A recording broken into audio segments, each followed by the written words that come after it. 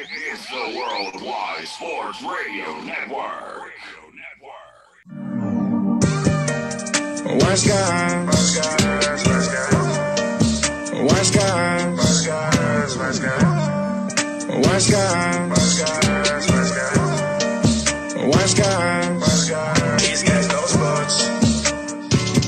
Yeah. These guys know sports. These guys know.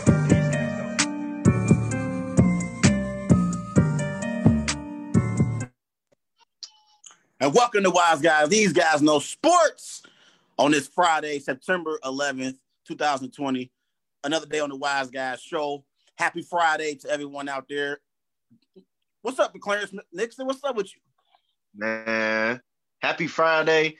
Hey, this is a jam-packed show. I am excited for this show tonight, brother, man. But how's your Friday treating? Treating me real good, man. I'm excited for the weekend. We got the two best words that sports fans love to hear. Game 7 tonight between the Boston Celtics and Toronto Raptors. If you saw Game 6, which we're going to break down here shortly, then we got a treat in store for us tonight in Game 7, Clarence. I can't wait for it. But also, we got our NFL Week 1 predictions ahead on the show. Yes, it's going to be exciting. We got an action jam-packed show for everyone. But before we get into our show real quick, Clarence, we also got to say that, it's September 11th. And we all know that September 11th is a day, in American history that we always remember, from those terrorist attacks that took place, back in, I think it was 2001 when that happened. So we always got to show, to talk about that and, make sure we remember all those who lost their lives on that tragic day, man.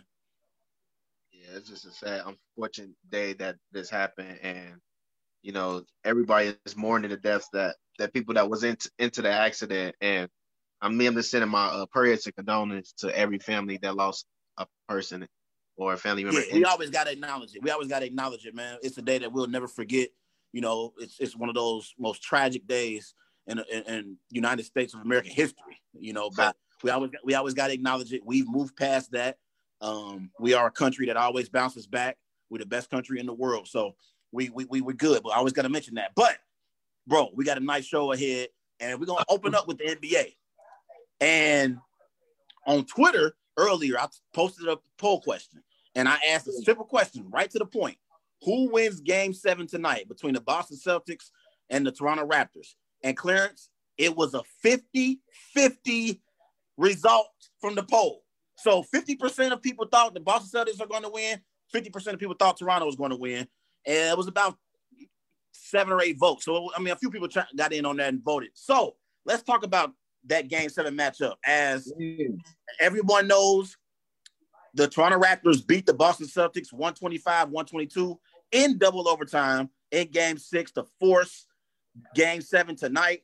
Kyle Lowry was sensational for the Raptors, Clarence. He had 33 points, 8 rebounds, 6 assists.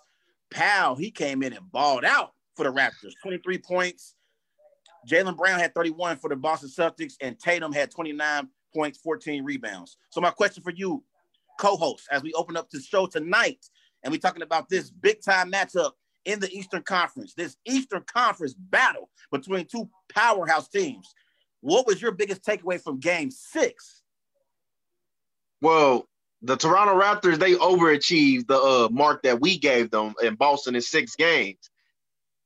The fight that you see in that team, like, you see a lot of players that's hungry for that opportunity to make it to the finals and keep playing, keep winning the games. And that mindset right there led them to Game 7. It actually did. And Kyle Lowry, he stepped up to the plate and took on that leadership role and led this team. Siakam had okay performances, but Kyle Lowry and Fred VanVleet, them guys right there was the true leaders of this team, of leading them. And I can't forget about Norman Powell, because the whole Toronto Raptors team voted that, yeah, Norman Powell saved our season. And he did save their season in 2 clutch threes that they needed, that they did make.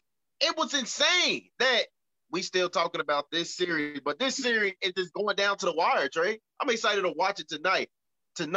And for the Boston Celtics team, I'm very disappointed in that team.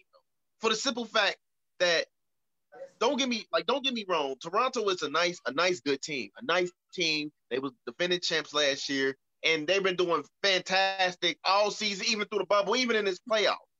But this Boston Celtics team, it had high hope. You actually had the Boston Celtics going to the NBA Finals, and you thought they was going to 6 games. Well, that didn't go out. Well, one of the two only happened. They're going to Game 7, and they need to win tonight against the Toronto Raptors. And I'm very disappointed that they couldn't close them out on 6 games because they have higher, better superstars on that team that can score plus 20 plus. But this Toronto team, they just kept working and they kept fighting. And now we here discussing it on Wise Guys that Game 7's tonight. It's going to be a jam-packed one, Trey. It's going to be a great game tonight in Game 7. But I must admit, Clarence, I slept on the Toronto Raptors. I slept on the reigning defending champions. I owe Nick Nurse and that entire Toronto Raptors basketball team an apology tonight on Wise Guys on the Worldwide Sports Network. I doubted the Toronto Raptors, and they showed up in Game 6, and they showed that championship DNA, Clarence. They showed why they are a team that has a legitimate shot to get to the finals and possibly even win the finals. You never know what can happen when you get to the finals. Just get yourself there and put yourself in a position to compete for a championship. And that's exactly what the Toronto Raptors did. In Game 6, Kyle Lowry was sensational. He was great again, and he made a case why he could be arguably the greatest Raptor in history. I know we've had some great players come through that organization. I'm thinking about Chris Bosh. I'm thinking about Tracy McGrady. I'm thinking about Vince Carter. I love all those guys, but Kyle Lowry has done it for a longer stretch period. Like, he's done it over a longer stretch, and he's been loyal to that franchise. We know Kawhi Leonard's the best player that ever walked through that Toronto Raptors door, period. But he was only there for 1 year.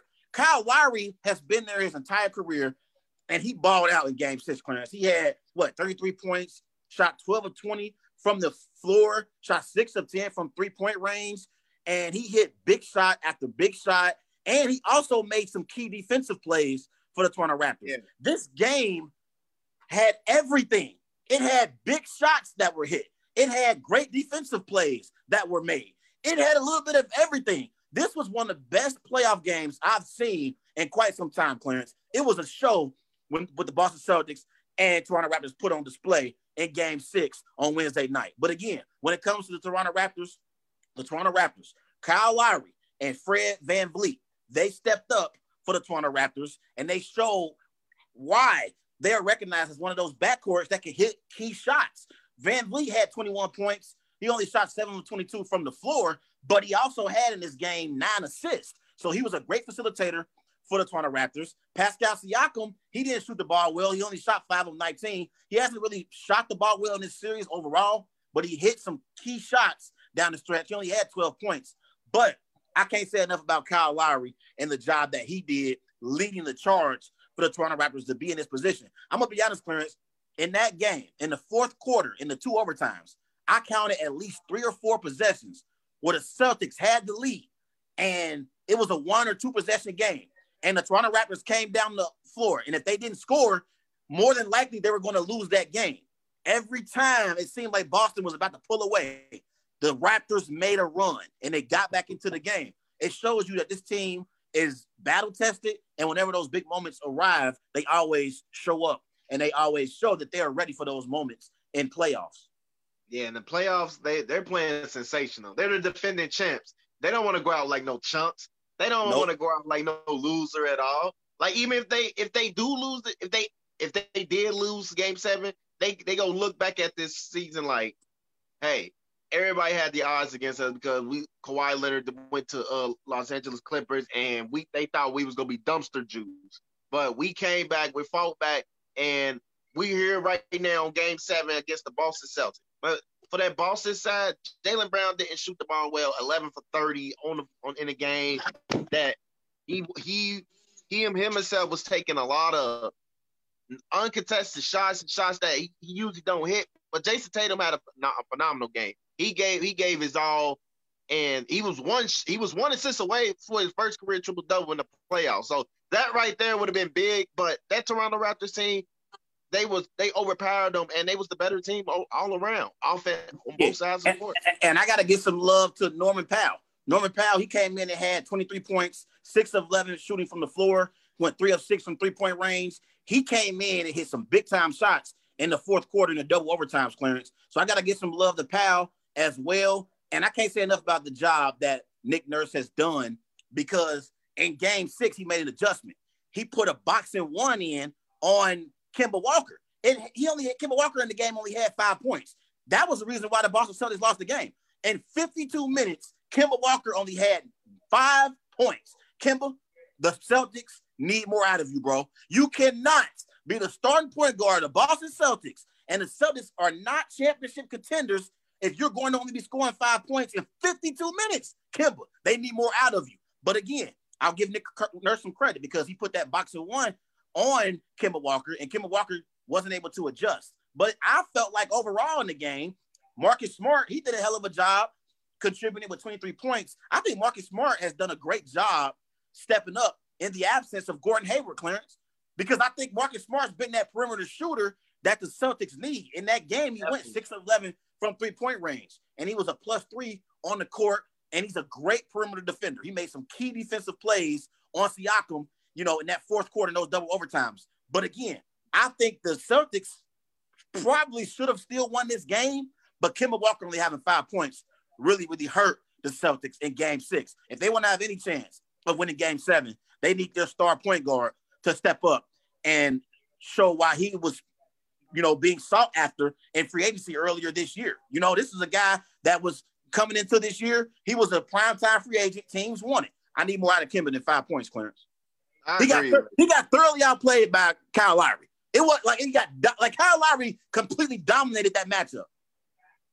Yeah, Kyle Lowry, he's been dominating the matchup for the last 2 games. And talking about getting out of a player, Kemba, he was paid as a superstar, as a franchise player of the Boston Celtics. You need more out of him, because Jaylen Brown and Jason Tatum, they can't take all the shots because they can't. And for the Boston Celtics, their big advantage is rotating the ball and finding open shots on the three. And Marcus Smart, he's been coming alive. And like you mentioned, 6 for 11. Believe it or not, he made 5 straight threes in that drive. In that drive, he just made like 5 straight threes, and he just overcome for the Boston Celtics. But I'm just disappointed in the Boston Celtics, because they been favored as to make the NBA Finals, and they were supposed to clear them out in 6 games. But we just see the Toronto Raptors, they are still like last year. So it's pretty interesting. I'm not really disappointed in Boston. I'm not disappointed in Boston. I give more credit to the Toronto Raptors, because they showed that championship DNA. They've shown the heart of a champion. There was plenty of times in this series where I thought they were going to lose. I thought they were going to lose this series, and they always fought back. But that leads us to our next question. Which team has the most pressure to win Game 7 tonight? Most pressure. I think it's just the Boston Celtics. You just lost 2 straight games. You lost 2 straight games, and you go into Game 7. You could have ended it out. You could have ended it out in 6 games, but the pressure was on you. And once the pressure was on you, it was momentum games from the Toronto Raptors. And I think they just ran with the momentum, and they won the game. They won those games. And I think for the Boston Celtics, like you said, they have to be more aggressive on the offensive side. Kemba Walker, he has to make tough shots. He cannot make shots that he truly doesn't make in the gameplay. But not saying he can't make the shots that he can make, but some shots ain't always smart. But I think the Boston Celtics got the most pressure on them. I think Toronto in the driver's seat. Yeah, I think the Boston Celtics got the most pressure heading to this Game 7. I think Toronto playing with house money at this point, Clarence. I really do. They are playing pressure-free because no one expected them to be in this position. I think after the Celtics went up 2-0, I think the pressure was on the Celtics because many people believe they were the better team. And then, even in Game 3, when Ginobili hit that game-winning shot at the buzzer, and it was 2-1, I still think majority of people thought the Boston Celtics were the better team. And then Boston won Game 5, and they blew out the Raptors. So then people thought, they should close out the Raptors in 6. They just beat the Raptors by 20. They just won by 20 points. So I think, in a way, you can make a legitimate argument in order for the Celtics to win this series, they're going to have to win this series a third time. I thought they had the series won after they went up 2-0. I thought they had the series won even after Anobi's game-winning shot. I thought they had the series won after they won by 20 in Game 5. So they're going to have to win this series one more time tonight in a decisive Game 7. One more thing before we move on. Like I said on the last show on Wise Guys, the Boston Celtics, they have on and off games. In game 5, we thought, they about to close them out because Game 3 and 4, Toronto, they was gaining momentum, and you might as well say Boston was having an off game. But tonight, the pressure is on them. Like, can y'all close the reigning champs out? That's the pressure. The pressure is on them. The pressure is on the Celtics because I think once the Bucks got eliminated, I think there was a poll. I don't know exactly where it was from, whether it was ESPN, whether it was Fox Sports. There was a poll question about who was going to represent the Eastern Conference in the finals this year. And the Boston Celtics had majority of the votes. So now you're in a Game 7 against the reigning NBA champions who won't go down easily. Okay? Make no mistake about it. The Toronto Raptors will not go down easily tonight. You got to beat the Raptors. They're not going to beat themselves. You agree or disagree with that? I agree. I think like you gotta give your all against them because they are a hard working team. They're not quitters. They're definitely not quitters. And they got a lot of good players play styles on their team. Like, they're very versatile. I love about them. And they doing this while Pascal Siakam has been struggling this series. He hasn't really played well this series, Clarence. He just hasn't. He hasn't really shown the ability to lead as the number one option. And here the Toronto Raptors are, a chance to advance to the Eastern Conference Finals, and their best player on their team hasn't even played well. One more question before you move on to our NFL. Who has the advantage heading into Game 7? Who's going to win tonight? See, I had Boston in 6, but this game don't right flip here. on me. Don't you change on me now. You've been riding this long. Don't you try to switch it up now. Who you picking tonight? Who winning tonight? See, this is a tough one, right? Let me ask you something. I heard people say when Game 6 was going on during the double overtime, people were saying if the Raptors win Game 6, they're gonna win Game 7. People said that. Did you feel like that when you was watching the game? Like, if Toronto win tonight, they're gonna win Game 7. Did you feel like that? But think about it. With Van Vliet, when they after Game 4, Van Vliet stated, "Oh, it's over for the C's," and actually it been over for them. Like, not been over for them like over this series, but they won Game 5, but they gave up Game 6, and all the pressure is on them while the Toronto's in the driver's seat figuring out how they go keep maintaining. But I still think, to me, I got Boston in a real close one, because I think for Toronto, they lost Game 7 before. The first time they back in the playoffs, they lost Game 7 before at home. So the difference is they're not at home, but the Game 7 is very important for them. Like, but I think Boston can handle them out. My honest opinion, I think Boston can handle them out, but it's gonna be a real close one. It might go third. It's gonna be a close one. You got Boston winning tonight, though? Yeah, I got Boston winning a tight one. I mean, like, winning about 1 or 2. It's gonna be a tight game tonight, but I'm still going to give the advantage to the Boston Celtics because I think the Boston Celtics have more players that can create off the dribble and make something out of nothing. And I think when you got a Jason Tatum, when you got a Jaylen Brown, and you got a Kemba Walker, those are 3 players that I'm not going to bet against in a decisive Game 7. I think Jason Tatum is the best player on the floor when it comes to these two teams. And I think he's proven that. I think Jason Tatum has proven in this series, although he hasn't necessarily shot the ball great, I think Jason Tatum has proved that his game is on another level right now than Pascal Siakam. Pascal Siakam is on the come up too, but I think Jason Tatum is the better player right now. And I think you need a superstar caliber player to win in the Game 7. I'm going to roll with the Boston Celtics tonight because they have the best player on the floor between the two teams, and that's Jason Tatum. Give me 5 seconds. So would you have traded Siakam for that trade in OKC for Russell Westbrook and Paul George and 4 first-round picks? Yes, I would have. Ooh, that's tough. That's another. We got to talk about that another day. I got to think about that. I got to think about that. You put me on spot. But Everybody, remember, go follow Wise Guys on Twitter at WiseGuys_OH. Also on Facebook, Wise Guys. And be sure to follow Wise Guys on Instagram at These Guys Know Sports. Clarence rolling with the Celtics tonight to win Game 7. I'm rolling with the Celtics to win Game 7 tonight as well and advance to the Eastern Conference Finals against Jimmy Butler and the Miami Heat. Let's move on, Clarence, and let's get to our NFL prediction. Let's talk about the AFC North. We didn't get a chance to talk about the AFC North on Wednesday. Let's talk about the North. So we know last year the Baltimore Ravens won the division with a 14-2 record. They were the number 1 seed in the AFC. The Pittsburgh Steelers finished 8-8 on the season. The Cleveland Browns was 6-10, and the Bengals, your Bengals, was 2-14 on the season last year. So, Clarence, what are your expectations for each team in this division? So, what team okay, let's play jump ball real quick. Which team you want to talk about first?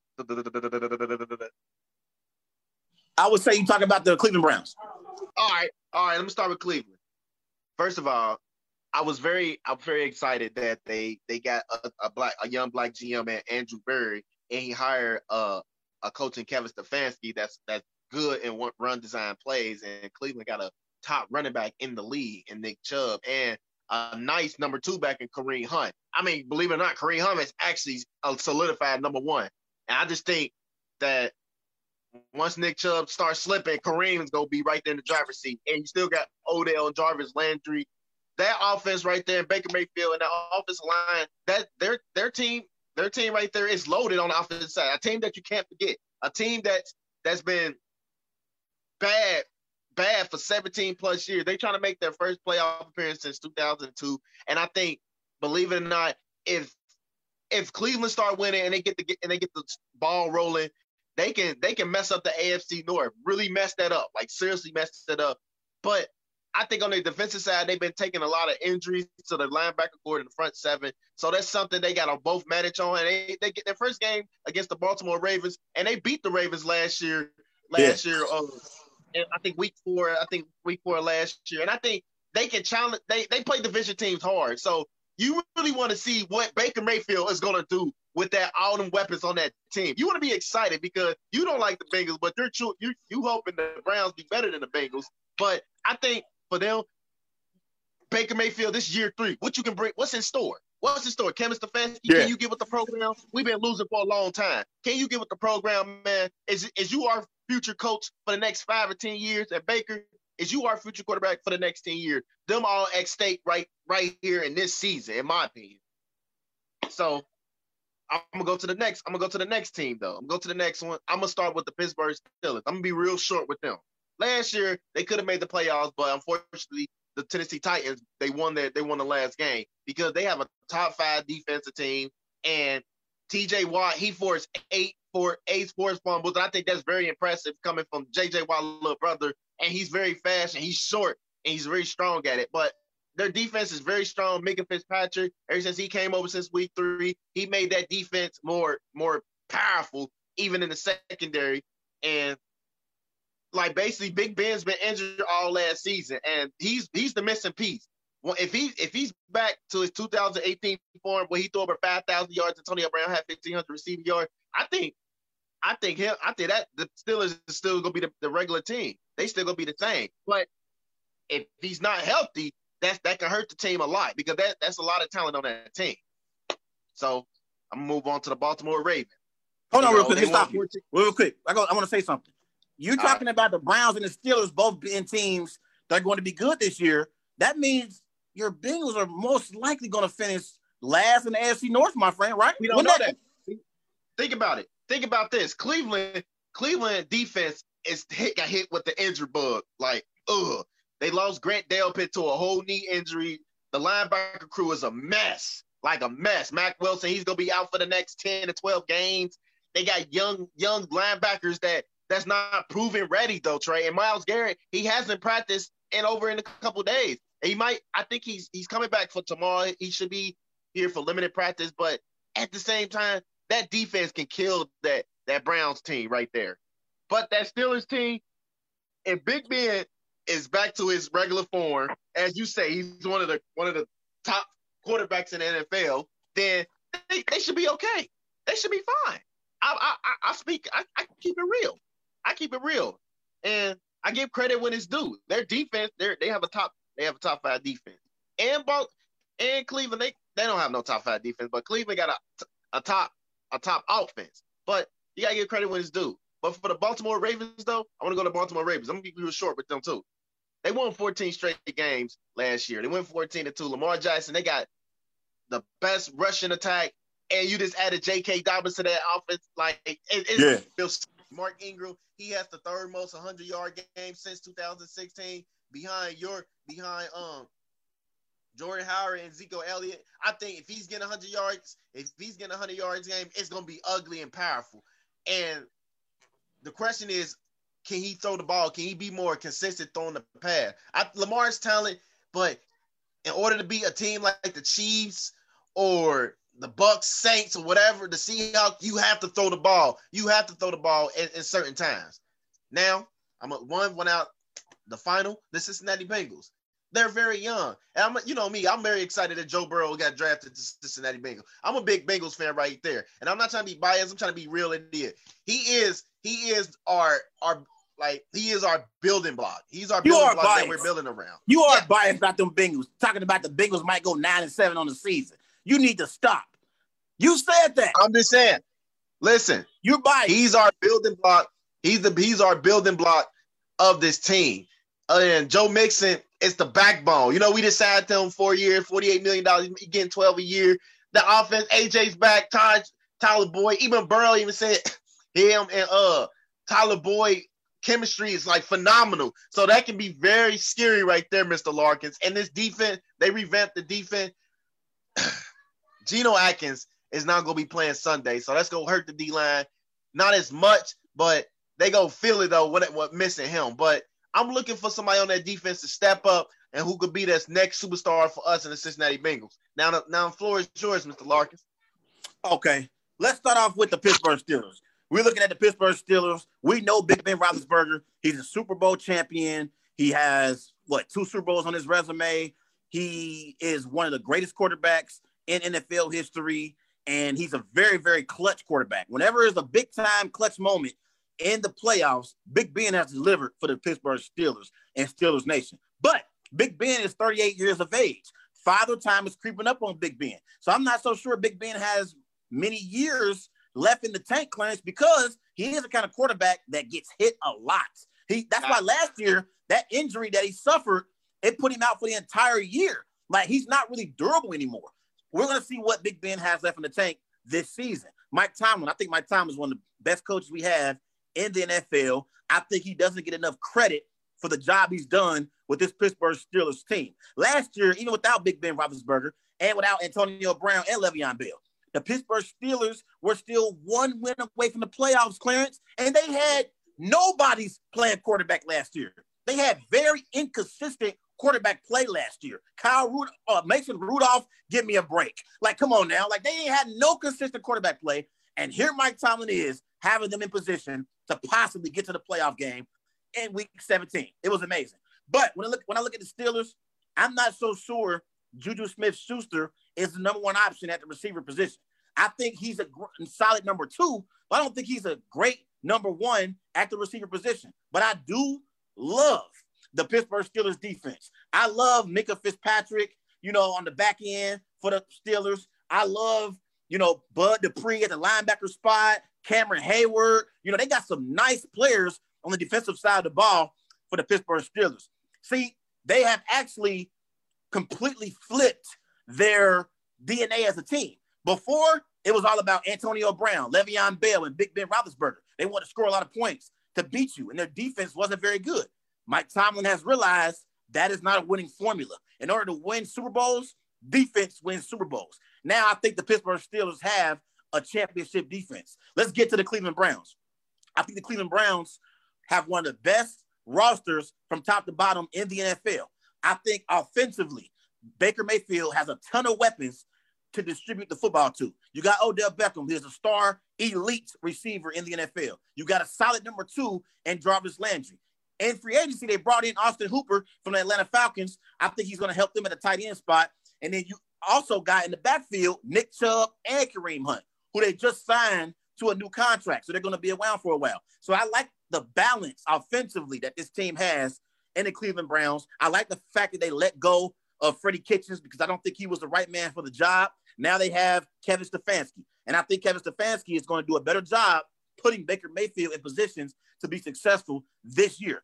I think in order for the Browns to be successful, though, they have to run the football with Nick Chubb and Kareem Hunt. They don't want to have Baker Mayfield dropping back to pass 35, 40 times a game. That's a recipe for disaster for the Browns, okay? He can't do it. I don't think Baker Mayfield is the kind of quarterback that can drop back to pass 35 or 40 times a game. I think Baker Mayfield should drop back to pass maybe 20 to 25 times at the most. You have to lean on Nick Chubb and Kareem Hunt. Now, when I look at their defense, when I look at their, I got you. Hold on now, I got you. When I look at their defense, I like Denzel Ward, as a cornerback defensively. We know they've signed Myles Garrett to a new contract extension in the offseason. So I think they can make some noise defensively as well. Now, let me get to those woeful Cincinnati Bengals of yours. I already told you, I think Joe Burrow is going to struggle this year because I think he's going to be going up against an elite defense in the Baltimore Ravens, an elite defense in the Pittsburgh Steelers. I think it's going to be tough on Joe Burrow in his rookie season because he has to learn how to be a pro, but he's also going to be under duress a lot this year. That Bengals offensive line, I still don't believe in them. I think Joe Burrow is going to be running for his life this season, Clarence. I don't know why you have these such high expectations on Joe Burrow. Like, please lower your expectations for this brother. Okay? Don't put all that pressure on that man because your team been sorry for all these years. Don't expect this man to come in and save this terrible franchise that has really, they have completely traumatized you as a sports fan. They traumatized you, bro. Like, you are traumatized to the point now where you're saying the Bengals going to be 9-7. It's not going to happen. I also don't believe in Zach Taylor. I got to see more from Zach Taylor. He hasn't proven enough for me to believe he can lead a team to the playoffs. I will admit, the Bengals did make some nice moves in free agency on the defensive side of the ball, something they haven't done in previous years. That was impressive. Now let me get to the Baltimore Ravens, who I think is the best team in this division. They were the number 1 overall seed last year in the AFC, had a 14-2 record. Lamar Jackson was the NFL MVP. I think this year Harbaugh is going to put Lamar Jackson in a position to become a more efficient passer. I don't think we're going to see Lamar Jackson, having the rushing yard statistical numbers that he had last year, Clarence. I think he's going to be more of a passer this year for the Baltimore Ravens. And I think Harbaugh wants to get him comfortable in that pocket. I actually think the Ravens got better this offseason. And I think their defense is going to be one of the best defenses we have in the NFL. So I'm looking at the Ravens as being a top team in the AFC North, and I like them drafting J.K. Dobbins. I think he's going to be a nice addition to that backfield with Mark Ingram. But again, I think Lamar Jackson is going to be in the pocket a lot more this year, and I think Harbaugh wants him to become more of a passer so he don't get injured. So that's how I'm breaking down the division. Yeah, I like. Now I like let me ask you a question. Let's go to our next question. Which young quarterback has a bright future? Which young quarterback has the best future in this division? Lamar Jackson, Baker Mayfield, or Joe Burrow? To me, honestly, like, I think. What is it there to think about? What are you thinking about? What are you thinking about? Look at all three of these quarterbacks. They have a lot of pieces around them that can help them be successful quarterbacks in the future. But I think I do that. Like, I believe that. Like, Burrow, he has a nice one. Lamar has a nice set. Cleveland, the Baker Mayfield has a nice set. But I think though who has the best, who will be the best quarterback? The best quarterback is easily, like, it's Burrow, baby. It's Burrow. What? Let me tell you why. What? Let me tell you why. Oh, Let me tell you why. Oh my! What? Listen, let me tell you why. Let me tell you why Burrow's about to be the best quarterback ever. Because listen, he's already ahead of all these young rookies in these camps. And him walking into a situation like this, it helps us. It helps our organization gets better. And the type of quarterback he is 10 times better than Baker Mayfield. And, the dual threat is coming in handy. But how long can he keep it up coming? But I think for Burrow that I see something that is different than any other rookie. Like he's been You working can't be his butt serious off. right now. I'm dead serious. I'm dead serious right here. I'm dead serious. And I'm not even What's in your What's in your I'm not cup even over there? being What are you drinking already? It's I'm Friday. gonna just say this. I'm gonna just say this. Lamar Jackson biggest flaw is not passing the ball up. And you think he's gonna pass the ball more than he passed last year. And believe it or not, he got the easiest schedule. So they can really maneuver through this schedule. So it make it more easy and simple for them.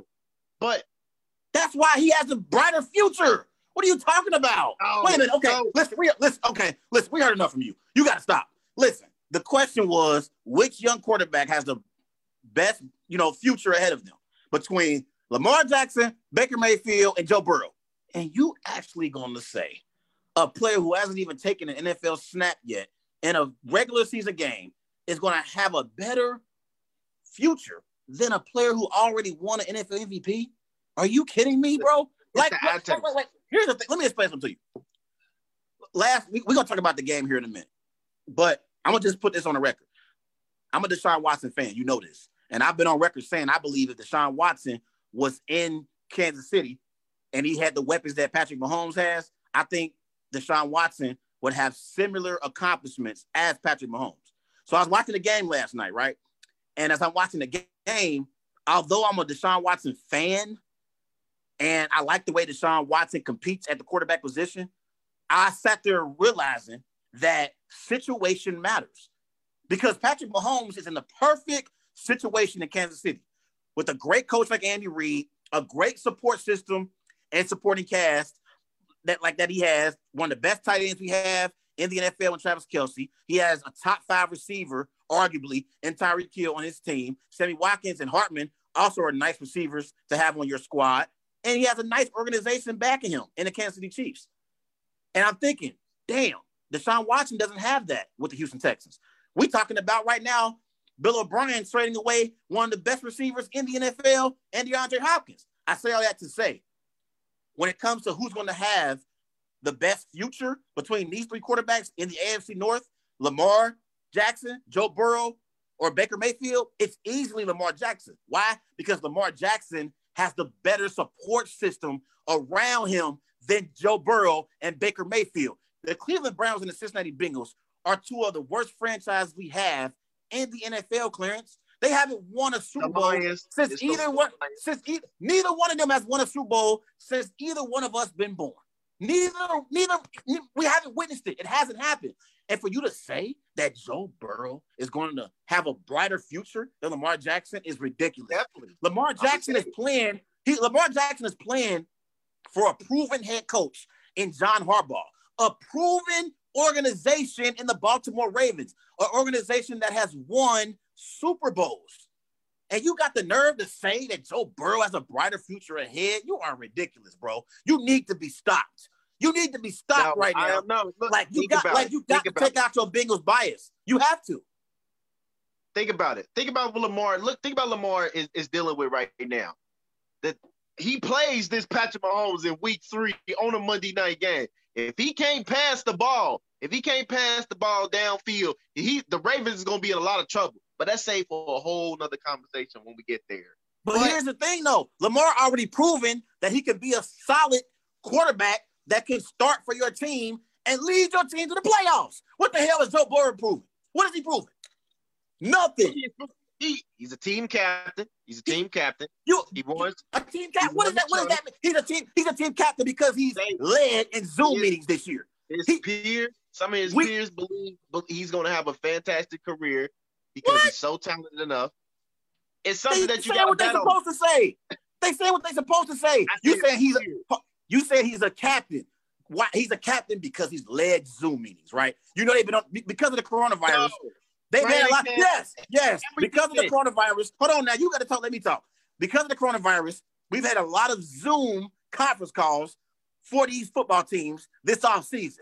That's all he's led in. He's led in Zoom meetings. That doesn't mean that you're going to be a leader on the football field. Listen, not Zoom. You would have been better off. You'd have been better off saying Baker Mayfield, but he's not going. He doesn't have a brighter future over Lamar either.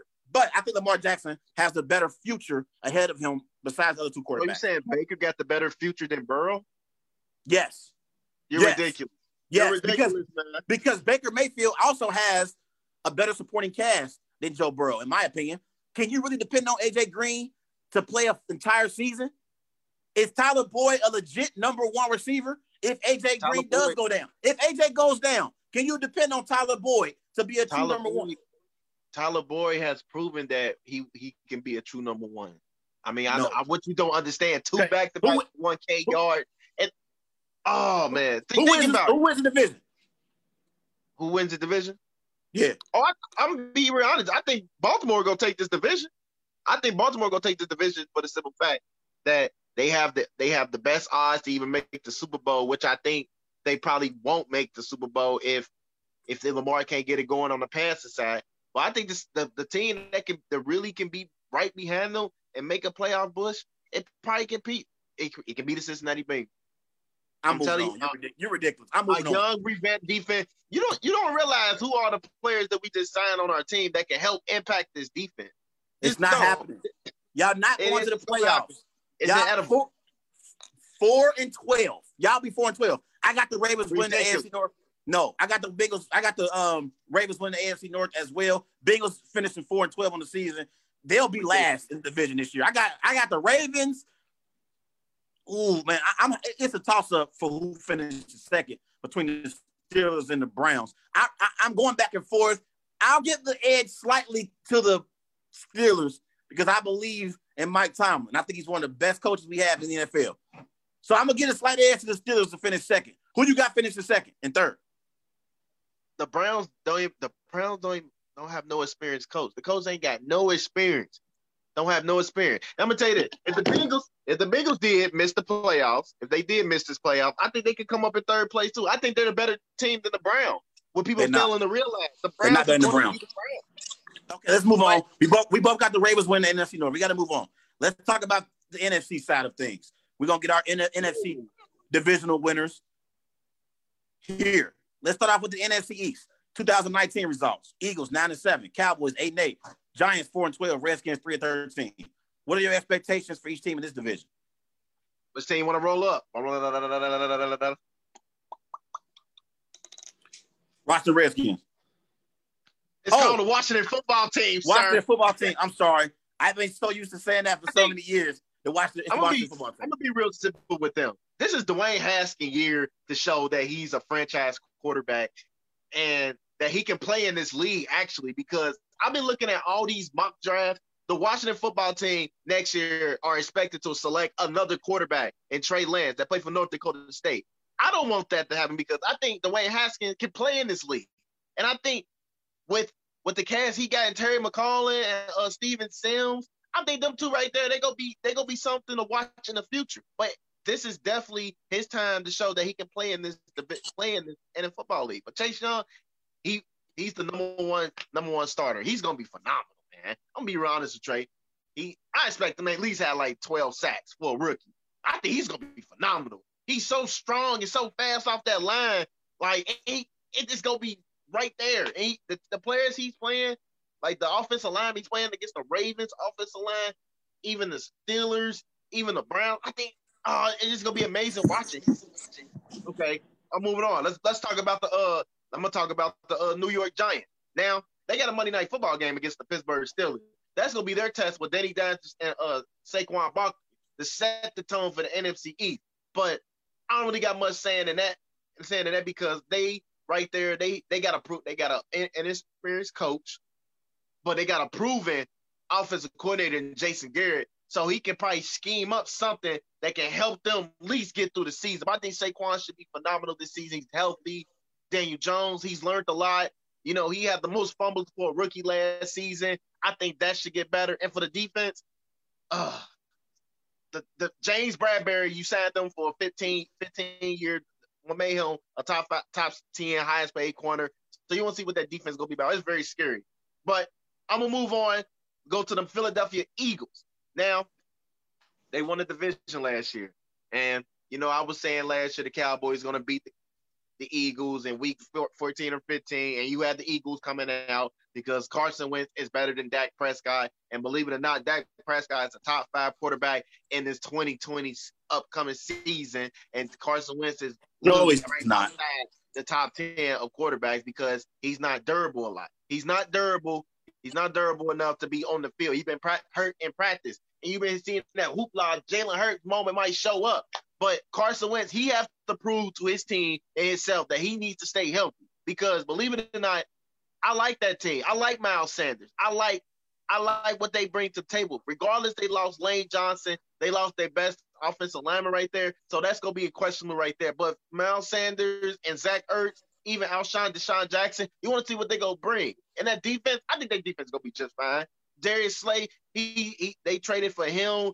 And, you know, the offense, the D-line is still the same. So, but they brought in Jamal Harris from Pittsburgh Steelers. So I think what they going to do with that defense, but I don't have them winning the AFC East, honestly. But I'm going to move on to the one and only the Dallas Cowboys. I'm going to just be real simple with them. Boom, that you got one of the best running backs in the league. You got one of the top drafted receivers in CeeDee Lamb. I think he's going to make a big impact for this Cowboys team. He could be potentially the number 1 receiver. Amari Cooper is going to be there alongside Michael Gallup, too. So I think they can honestly make some history right here. The first trio with 1,000 yards since the 2008 Cardinals. I think they can make some history right here. They got a fully offensive loaded. They're loaded on both sides of the ball. And they got an experienced coach. And Mike McCarthy, they used to coach your great quarterback, Aaron Rodgers. So I'm expecting this Cowboys team to be an elite team in this 2020 season. Okay, let me start off with the bad in this division. I'm not going to spend too much time on the Washington football team and New York Giants like you did. Let's start off with the Washington football team. This year, Dwayne Haskins has to show that he has promise moving forward. He doesn't have to be spectacular. He's not going to lead the Washington football team to the playoffs or anything like that. He just has to show that he has a promising future. Last year, he had 7 touchdowns, 7 interceptions, over 1,300 passing yards, completed 59% of his passes. Not very impressive, but what was he working with? Not much. And he had a lame duck coach last year, and I don't think that coach wanted him a part of that team. I just don't think he did. I'm thinking about who was their coach last year? Man, I can't think of his name. Gruden. Yeah, Jay Gruden. I don't think he never really wanted Haskins to begin with. I like Ron Rivera, though. I think Ron Rivera is the kind of coach that can come in and change your culture. And I think that's what he's going to do with the Washington football team. I don't think Jay Gruden was the coach to do that. I think that's Ron Rivera. And I think he's the kind of coach that can do just that. I like them drafting Chase Young. I think there's a possibility. When we look back on this draft, we might say, even over Tua, even over Joe Burrow, we might actually say Chase Young was the best player in that draft. That's how great Chase Young is. So I like them drafting Chase Young. Now let's get to the New York Giants. They got a new head coach as well in Joe Judge. What the hell is Joe Judge proving? Not much at all. And he's talked about at times in camp about having Daniel Jones get hit in practice. I guess he wants to try to develop his culture and set the tone as a coach. But I don't think that's going to be a recipe for success if you're letting your young quarterback, who's your franchise quarterback, get hit in practice. I don't think that's a recipe for success. Daniel Jones, I need to see him protect the football better this year. Last year, when he got flustered, he fumbled the ball a lot, Clarence, in key moments in games. I think Daniel Jones needs to do a better job of protecting the football and handing the football off to Saquon Barkley. That's all you got to do, Daniel Jones. Get the ball to Saquon and let Saquon make things happen, because that's what he will do with the football. With Saquon Barkley, I think he's one of the best playmakers we have in the NFL. Now, when I talk about the Philadelphia Eagles, last year the Philadelphia Eagles won the division and they were depleted. Deshaun Jackson was injured. He didn't play. They had a ton of injuries on the offensive side of the ball, and they still somehow, some way made the playoffs. And they had no business being there. And I think Carson Wentz is by far the best player in this division at the quarterback spot. Like, I think he's the best quarterback in this division by far, and it's not even close. I also believe that at this moment, Doug Peterson is the best coach in this division. Mike McCarthy had an opportunity to coach Aaron Rodgers and Brett Favre. Doug Peterson didn't have that luxury. And guess what? Doug Peterson won a Super Bowl with Nick Foles. And Nick Foles isn't even a starting quarterback in the NFL now. It shows you what kind of coach Doug Peterson is. So I expect the Philadelphia Eagles to play well this year, and I think they're going to be competing at the top of the NFC East with the Dallas Cowboys. They're going to get back LaShawn Jackson. Defensively, you still got Fletcher Cox. You still, you still got some weapons. You know, Brandon Graham at the defensive end spot who made some plays in that Super Bowl a couple years ago. I like the Philadelphia Eagles team. I just want to see if they can stay healthy because injuries have always been an issue for this team. Can they stay healthy for the entire season? If they can, they'll have a shot at winning the NFC East. Now, let me get to those Cowboys. The Dallas Cowboys offensively have the best team in this division. You have a nice elite receiver in Amari Cooper. You got Michael Gallup, who also can make plays. They brought in CeeDee Lamb, who's going to have a promising career. I like them drafting CeeDee Lamb, and I like that pickup. You got Ezekiel Elliott, who I believe is still a top 5 running back in the NFL. So I like the Cowboys offensively, and I think they're going to put up points. My question for the Cowboys is, can they get stops defensively? That's the problem. Can Sean Lee stay healthy an entire season? He's had his injury issues in the past. Also, you got DeMarcus Lawrence, who can apply pressure to your quarterback.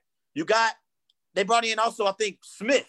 You know, Alden Smith, he used to play with the San Francisco 49ers. He's going to be a nice addition for that Cowboys defense. They also might at some point sign Earl Thomas, Clarence. I'd love to see that happen. So I think the Cowboys, they have some nice pieces defensively. They have to be able to get key stops so they can get the ball back for Dak Prescott and that Cowboys offense. So that's my expectations for each team in this division. I think the Cowboys and the Eagles are going to be battling for the NFC East crown. Yeah, I agree right there. But you can't forget about Everson Griffin that signed with the Cowboys too. That's a big addition too. So they expect a Super Bowl, like right there, right then and there. Now let me ask you a question. Do you expect to see Jalen Hurts start any games this year for the Eagles? You know, I don't expect him to start I don't expect him to start no games this year, but I expect him to be in some type of packages like what the New Orleans Saints do with Taysom Hill. I think they should put him in like those type of packages because he's a good runner. He's strong and powerful, and I think he has a bright future in the NFL also. And if Carson Wentz keeps slipping, Jalen Hurts will be right there to take his spot. But I don't think he should have any starts. Now, if Carson Wentz deal with injuries, that's different. But I think they should have like some type of package with him. Like, you know, like they did with the Philly special. I think they should do something similar like that with him because he's athletic. He's an athletic person, and he's a dual threat. He is a dual threat quarterback. But if you're going to ask the question, do you expect to see Jalen Hurts start any games this year? The first part that has to be answered is, do you expect Carson Wentz to miss any time? Because if you expect Carson Wentz to miss any time, that means you're expecting to see Jalen start a few games this year.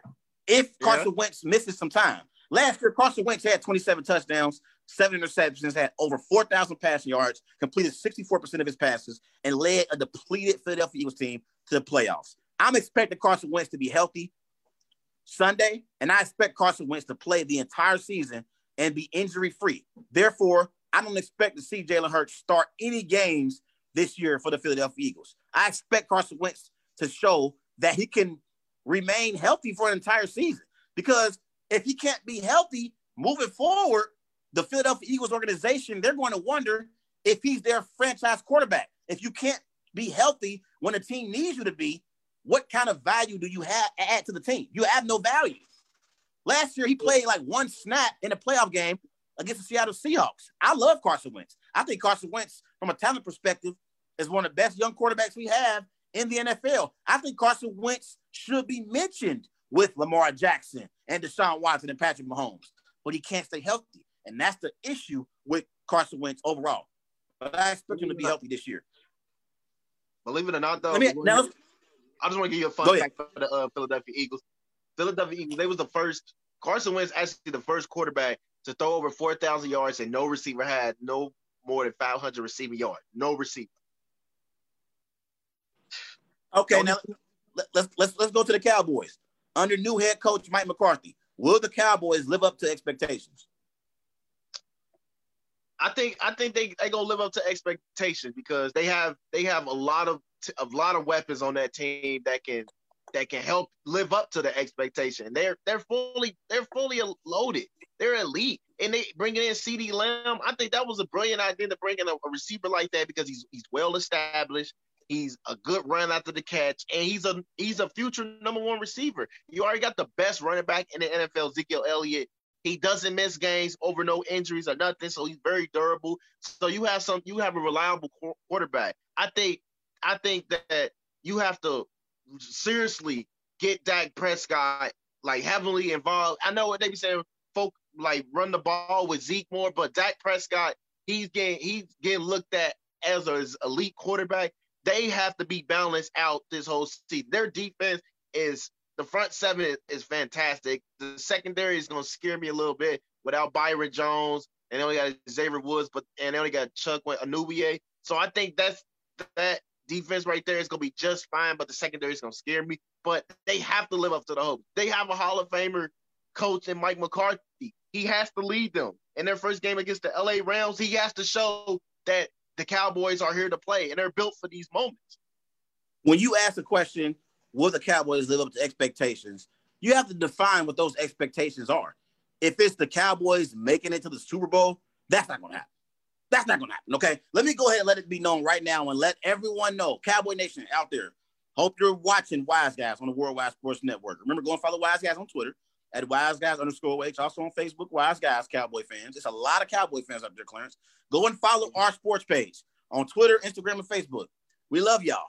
But they ain't winning no Super Bowl this year, and they're not even getting to the Super Bowl. So if your expectation is as a Cowboy fan is for the Cowboys to make it to the Super Bowl, it's not going to happen. Now, if you have expectations for them to get to the playoffs, I believe that can happen. I think they'll have an opportunity to compete for the NFC East crown, and if they don't win the NFC East, they'll compete for an NFC wildcard spot. So I think you have to define your expectations when you say whether or not they can live up to expectations this year under Mike McCarthy.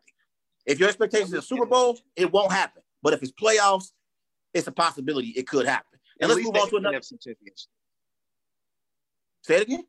At least they in their eyes, they are a team that can make the NFC championship. And the whole NFC division, it's been a toss up. It's been a toss up who's coming out the NFC East. I mean, not the NFC East, just the NFC. I think their expectation is making an NFC conference championship game. And I believe they can make that expectation, but everybody has to play their role.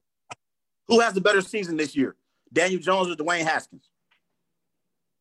Believe it or not, I think Danny Dan's gonna have the better season because he got a smart and poised running back in Saquon Barkley. He has a good coaching staff behind him that go help him build to be a good player in this NFL. And he got some young core receiver with Steve Clayton. You got Golden Tate, and you got Evan Ingram. That's a nice, solid tight end. But when you have one of the best running backs in the league in Saquon Barkley, I think you'll be just fine. But he has to learn how to take care of the football. But I'm betting my money on him to have a better season than Dwayne Haskins because Dwayne Haskins is gonna meet some tough teams and on his schedule that he gonna have to live up to and fight through. But I'm taking Danny Dimes. What about you? Coming out of the draft, I've said I believe in Dwayne Haskins as a quarterback in the NFL, a quarterback that you could build your team around. And now that he has Ron Rivera as his head coach, I think Dwayne Haskins will have a better season this year than Daniel Jones because I believe Dwayne Haskins has a better coaching staff around him than Daniel Jones. We don't know what kind of coach Joe Judge is going to be this year. We don't know what to expect from Joe Judge as a head coach. We know Ron Rivera is a coach who has led his team to a Super Bowl appearance when he was with the Carolina Panthers. He was a coach that won a lot of games in Carolina with Cam Newton as his starting quarterback. So I think Dwayne Haskins will have a better season than Daniel Jones just off the strength of him having a better coaching staff around him than Daniel Jones. But I think it'll be a close, matchup between these two young quarterbacks. I'll just give Dwayne Haskins a slight edge because he has a coaching matchup. Now, who wins the division? I already told you, but I got the Dallas Cowboys winning this division, man. They're the best team in this division. And the Eagles got to show me they can stay healthy at the quarterback spot, even on the defensive side, too. But the Cowboys, it's right there. It's right there for them to be crowned. Only way they got to win they got to win strong games. They got to play together. Mike McCarthy, he got to show that he's still coaching. He's one of the best coaches in the NFL. I got the Dallas Cowboys. What about you? With the Philadelphia Eagles to win it NFC East. And I'm going to tell you why. The Dallas Cowboys, every time it seems like they have it together, every time it seems like they're headed in the right direction, somehow, some way, they get in their own way and they come up small once we get late in the season and into December. I already told you I believe Carson Wentz is a better quarterback than Dak Prescott. I also believe Doug Peterson right now, just right now, is a better coach than Mike McCarthy because I haven't seen Mike McCarthy coach in a few years. Now, Mike McCarthy comes back and he has the success that he had in Green Bay. That's another conversation we could have later on in the season, or next year. But I think Doug Peterson is a better coach right now as overall than Dallas Cowboys. Therefore, I think they're going to have the slight edge over the Cowboys in the NFC East. I think it's going to be a close race the entire season, but I think once we get late into December, I think Carson Wentz and the Philadelphia Eagles are going to separate themselves from the Dallas Cowboys. And I think the Cowboys will be competing for NFC wildcard spot. I'm not saying the Cowboys will make the playoffs at all because we'll do our playoff picks next week. I just think that the Philadelphia Eagles are going to win the NFC East. Yeah. I just trust them more. I trust them more. I just think for them two right there, them gonna be always the two teams that's fighting for the crown spot at NFC East. But the Cowboys, they have a better defense than the Eagles, and then the offensive side is more talent on their side. I just think the Cowboys, this is their year. They have a coach that can help them execute plays and lead them. I'm really expecting them to come out the NFC East, at least make the second round of the playoffs. All the talent they have, that's not a good look. It will not be a good look for that Cowboys team. This year, they should win the NFC East. Let's move on. Let's go down to the NFC South. Everybody, remember, go and follow Wise Guys on Twitter at WiseGuys_OH. Also on Facebook, Wise Guys. And be sure to follow Wise Guys on Instagram at These Guys Know Sports. Let's talk about the NFC South, Clarence. 2019 results. The Saints won the division with a 13-3 record. The Bucks finished 7-9, the Falcons 7-9, and the Panthers 5-11. What are your expectations for each team in this division? Give me a second. Want me to go? Yeah. Now, what was the question again? What are your expectations for each team in this division in the NFC South? I think you'll see a lot of shootouts between these teams. You'll see a lot of shootouts that they might put up 40 or 50 points because they have a lot of firepower on the offensive side. But I'm going to start off with the weakest link, the Carolina Panthers. I think this is the type of role that Teddy Bridgewater, he's still showing that he's still trying to show his coach that he's a real franchise quarterback, so they don't have to look no other way to draft another quarterback. You got one of the best running backs in the league, Chris McCaffrey. I believe that him and Robbie Anderson, I think this offensive side is very well decent enough to score a lot of points and possibly win some games. But the defense, I think this is not going to look good. Okay, I'm going to move on. I'll move on to the Atlanta Falcons. Now, we already know Julio Jones is the best receiver in the league. He's one of the best. And they drafted they ain't drafted, but they signed Todd Gurley off of injury because they signed him because the Rams released him. I think this Falcons team, they is a dark horse team in the NFC South because they have a lot of firepower on that offensive side that can put up points and that can close out games. The real question is Todd Gurley healthy? Is he going to be 100% all season? Is he going to be reliable? That's going to be one of the biggest questions in that Falcons locker room. Okay, I'm moving to the next one. I'm going to go on with the New Orleans Saints.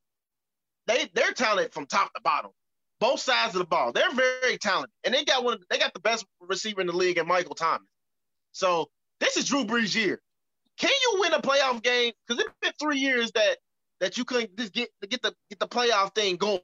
Everybody keeps saying this is your Super Bowl year.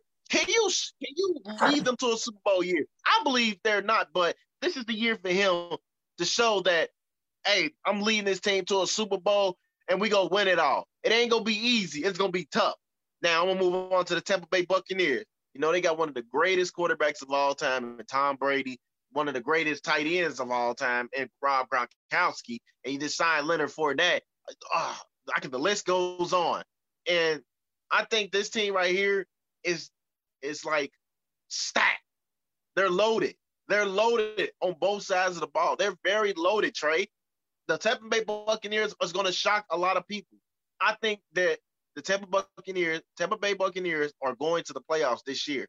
I'm merching that right now on Wise Guys. These guys know sport. Where they got a great leader in Tom Brady and elite receivers in Chris Godwin and Mike Evans and Leonard Fournette as your running back. Yeah, I got them going to the playoffs this year. When they get to the playoffs, come holler at me. But this Tampa Bay team is loaded and ready to go. And their first game against the Saints on the road, they got to show that they can play in the NFC South because it get crazy in the Big Apple, Trey. Now the floor is yours. All right, I'm going to start off with the Carolina Panthers. I will admit I'm a little biased about the Carolina Panthers because I didn't like the way Panthers owner David Tepper and new head coach Matt Rule did Cam Newton in his final days being a part of that Carolina Panthers organization, Clarence. I didn't like the way they text Cam Newton and let him know they were going to be releasing him of his duties. I thought that was very unprofessional, and I think Cam Newton deserved to be treated better on his way out of Carolina. It's one thing if you want to move on from Cam Newton. That's fine. But it's a whole entire different thing if you're going to text him instead of letting him know, up front, face-to-face. I think that's a face-to-face conversation, not text. So I'm not rooting for the Carolina Panthers this year at all. And I don't want them to really win many football games because of how they treated Cam. So that's really just mainly for Panthers owner David Tepper and Matt Rule, the head coach. But I do like them I think Teddy Bridgewater a few games in the regular season. I think he's a slight upgrade over a quarterback like Tyrod Taylor. They're kind of similar, but I think I'll take Teddy over Tyrod slightly. Teddy Bridgewater has shown he can win a division title. He won a division title with the Minnesota Vikings in the NFC North a few years ago. So I like them bringing in Teddy Bridgewater, a replacement for Cam. I don't think he's going to be able to uplift this team at an MVP level like Cam Newton did, but I believe he can play well for the Carolina Panthers and help them win some football games. Christian McCaffrey is one of the best running backs we have in the NFL, and I think he's going to be a nice security blanket for Teddy Bridgewater. I think when Teddy Bridgewater's in trouble this year, when he's under duress, he has a nice luxury to be able to throw the ball out to Christian McCaffrey in the flat and let Christian McCaffrey make something out of nothing. So I like the fact they got Christian McCaffrey still in that backfield, one of the most dynamic players we have in the NFL.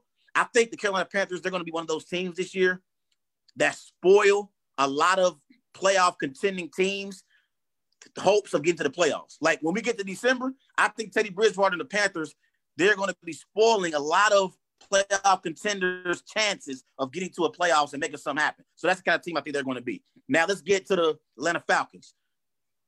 Contrary to what most people believe, Matt Ryan actually hasn't really played bad the last few years for the Atlanta Falcons. It's been their defense where they've struggled. I think Matt Ryan is still a nice quarterback in the NFL that you can win football games with. I like the fact that they brought in Todd Gurley, and I think Todd Gurley, similar to Cam, is going to be playing motivated this year. He's heard the doubters as well and heard people say he doesn't have anything left in the tank because of his knee injuries that he's had in the past. I think Todd Gurley is going to be motivated to prove that he still is a top running back we have in the NFL, and I think he's going to be a nice, reliable security blanket for Matt Ryan to depend on to hand the ball off to. Therefore, all the pressure is not on Matt Ryan to win games for the Atlanta Falcons. You mentioned it earlier. Julio Jones is one of the top receivers we have in the NFL. I hope this year Dan Quinn and the Atlanta Falcons can somehow, some way, find a way to create more opportunities for Julio Jones to showcase his talents, because sometimes we forget about how great Julio Jones is. The last few years, we've been talking about Michael Thomas. We've talked about DeAndre Hopkins. We've talked about Odell. We haven't talked about Julio, honestly, probably since the Super Bowl loss by the Atlanta Falcons. Wouldn't you agree with that? Like, we really ain't talked about Julio. We know how great Julio is, but we ain't talked about Julio. We ain't talked about him a lot. But it's been mainly because the Atlanta Falcons been irrelevant. Let's just call it what it is. They've been irrelevant. So, he's playing receiver, and that's a dependent position where you need everything around you to go right in order to be effective. When I look at the Atlanta Falcons head coach, Dan Quinn, the team loves Dan Quinn. They love playing for Dan Quinn. But if Dan Quinn doesn't find a way to get the Falcons to the playoffs this year, Clarence, I think Arthur Blank, the owner for the Atlanta Falcons, he's going to be moving into a different direction next year. I don't think Dan Quinn is going to have another opportunity to coach this team if he doesn't get it done this season. And sometimes I think this team still, they have that Super Bowl hangover from a few years ago when they blew that 28 3-point lead in the Super Bowl against Tom Brady and the Patriots. I think this team has struggled to, regain their confidence and regain their stride. Now, let's get to the Saints. We know the Saints brought in Emmanuel Sanders in free agency, and they added Emmanuel Sanders with Michael Thomas. I think Michael Thomas and Emmanuel Sanders can be a nice duel at the receiver position for the New Orleans Saints. And I think the fact that they re-signed Alvin Kamara, I'm not sure if his contract details have been released yet, but it's been reported that they about to agree on a new contract with Alvin Kamara. You have to bring back Alvin Kamara if you want to have any chance of making a Super Bowl if you're New Orleans Saints. Drew Brees, I believe this might be his last year, Clarence. This may be his last final season in the NFL. And I think if the Saints want to have any chance of winning the Super Bowl, Drew Brees is going to need Alvin Kamara. He's going to need Michael Thomas and Emmanuel Sanders to make plays for him as the season goes along.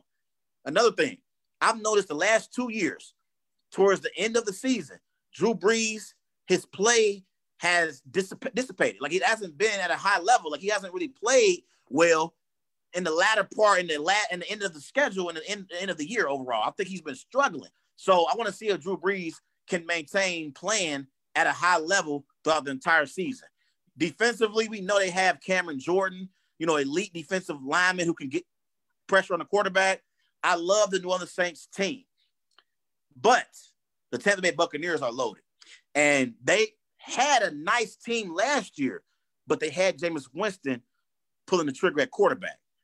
Now you add the GOAT to a team that has Mike Evans, Chris Godwin, Cameron Brate, signing Rob Gronkowski, O.J. Howard, and you had the nerve to go and sign Leonard Fournette and LaShawn McCoy. This team is loaded offensively. Tom Brady has numerous of options to throw the ball to, and I think Tom Brady this year, I can't believe I'm saying this because I'm going to be honest, Clarence, I don't like really admitting this because I don't like the fact that Tom Brady's in the NFC. I hate the fact that, listen, I'm a Packers fan. It bothers me that the Packers have not put a supporting cast around Aaron Rodgers, and here comes Tom Brady to the NFC, and the Bucs, they have a loaded supporting cast around Tom Brady. Like, what the hell is going on here? Aaron Rodgers has been in the NFC all these years. And the last few years, the Packers organization, they have done a disservice to my quarterback. I'm not going to make this about Aaron Rodgers and my Packers, but I just don't like the fact, Clarence, that Tom Brady comes over to the NFC and he has a better supporting cast than Aaron Rodgers already. I don't like it one bit. But I think the Tampa Bay Buccaneers defense is actually much better than most people give them credit for. Like, they're much better than what people give them credit for. I think they're going to have a nice season this year.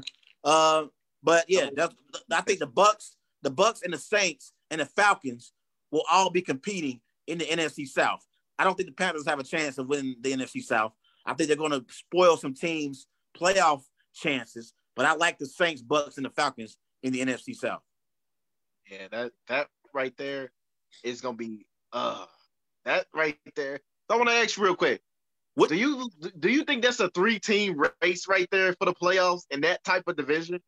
Yes, I think the Falcons this year will be contending for a playoff spot along with the New Orleans Saints and the Tampa Bay Buccaneers.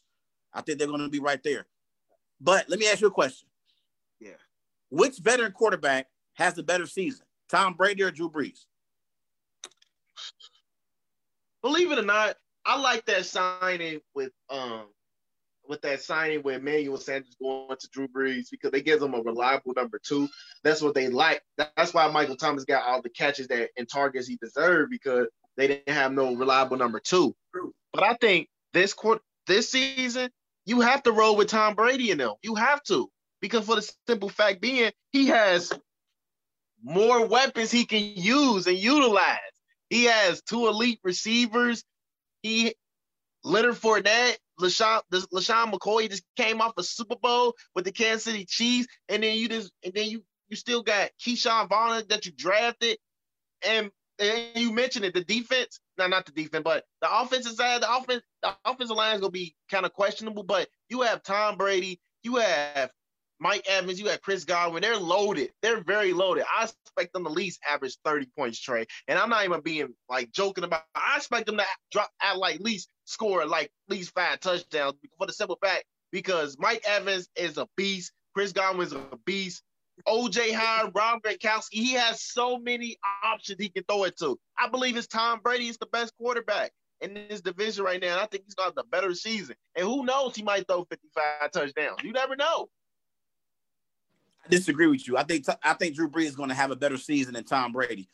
I think Drew Brees been in that system with Sean Payton. You know, he has the familiarity advantage over Tom Brady. I think Drew Brees also has the best running back, you know, between the two teams. I think Alvin Kamara is better than Leonard Fournette and LaShawn McCoy. I think Alvin Kamara, his ability to catch the ball out of the backfield and create mismatches for opposing teams' defensive linebackers, I think that's an advantage that Drew Brees will take advantage of this year. And I think that's something to keep in mind. I think Drew Brees, again, them adding Emmanuel Sanders to that receiving core that they already has, Michael Thomas, I like that dynamic duo with Sanders and Thomas at the receiver position. Yeah, I do think Tom Brady has more variety of weapons, but I think Drew Brees, him being more familiar in that Saints system with Sean Payton as his head coach, and also having a nice running back in Alvin Kamara who you can depend on, I think it gives Drew Brees a slight edge over over Tom Brady, rather. And I'm going to give a slight edge to Drew Brees over Tom when it comes to who has the better season this year.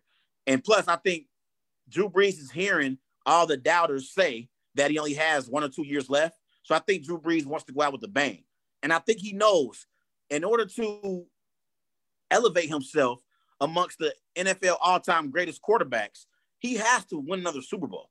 Like, unlike Aaron Rodgers, unlike Tom Brady and Peyton Manning, he never had an NFL MVP. Drew Brees, at no point in his career, he's never been able to say definitively he's the best player in that particular season. He doesn't even have an MVP on his resume. I'm not saying and questioning his greatness. I'm just saying I think Drew Brees is motivated to have a great season before it's all said and done, because he knows there are doubters out there who believe that because he doesn't have an NFL MVP, it takes away from his greatness. I don't believe so, but there are people that believe that. Yeah, I just think that Saints and Buccaneers game on Sunday, man, it's going to be very exciting to see two GOATs go up against each other.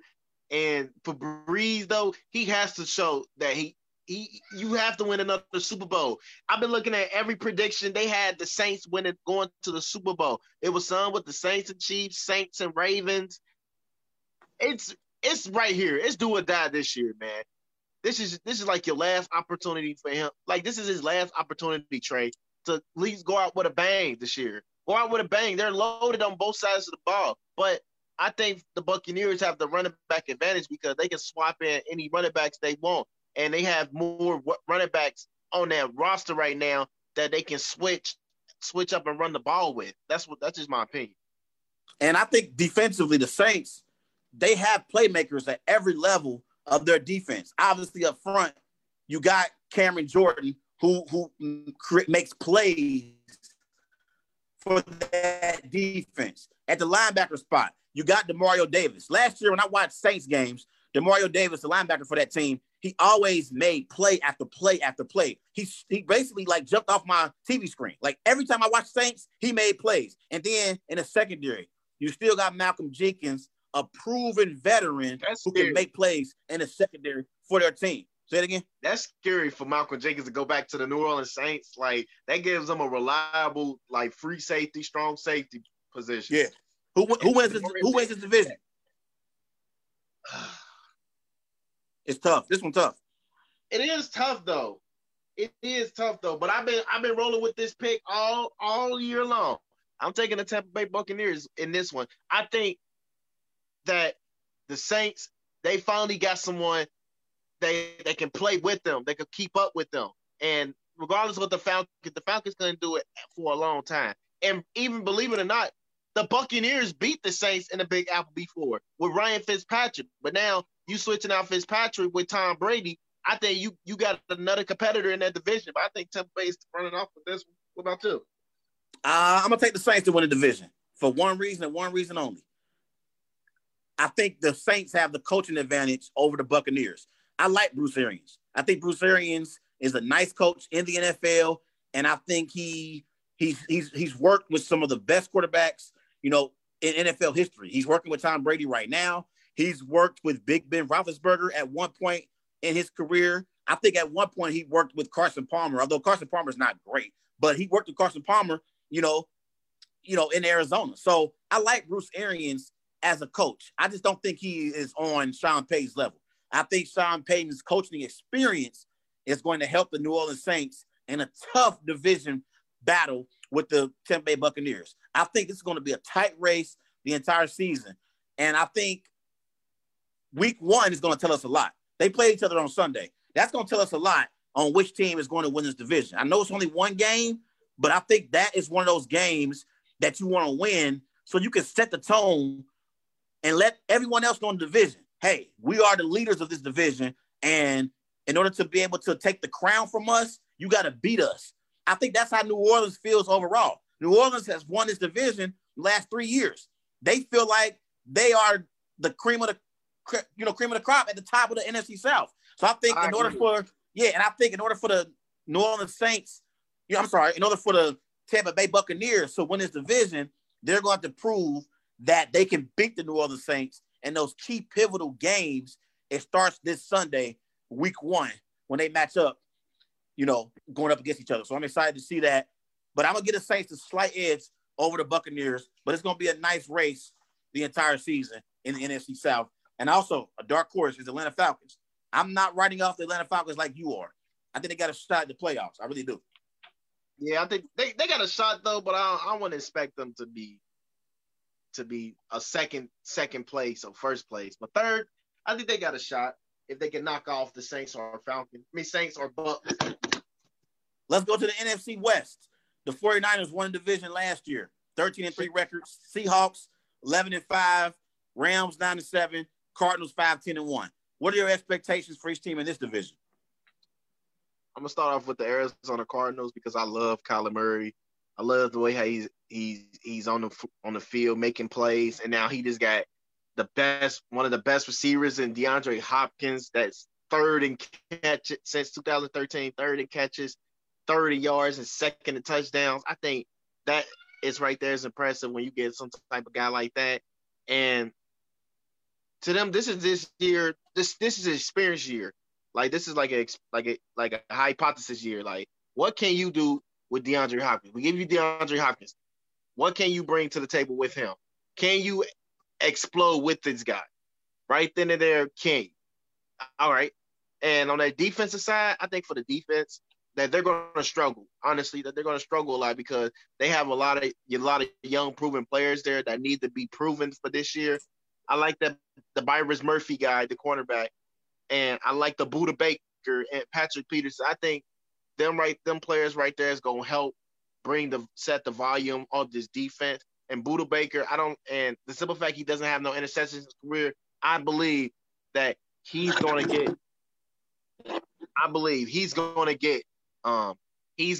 his first career interception this season. Okay, I'll move on to the LA Rams.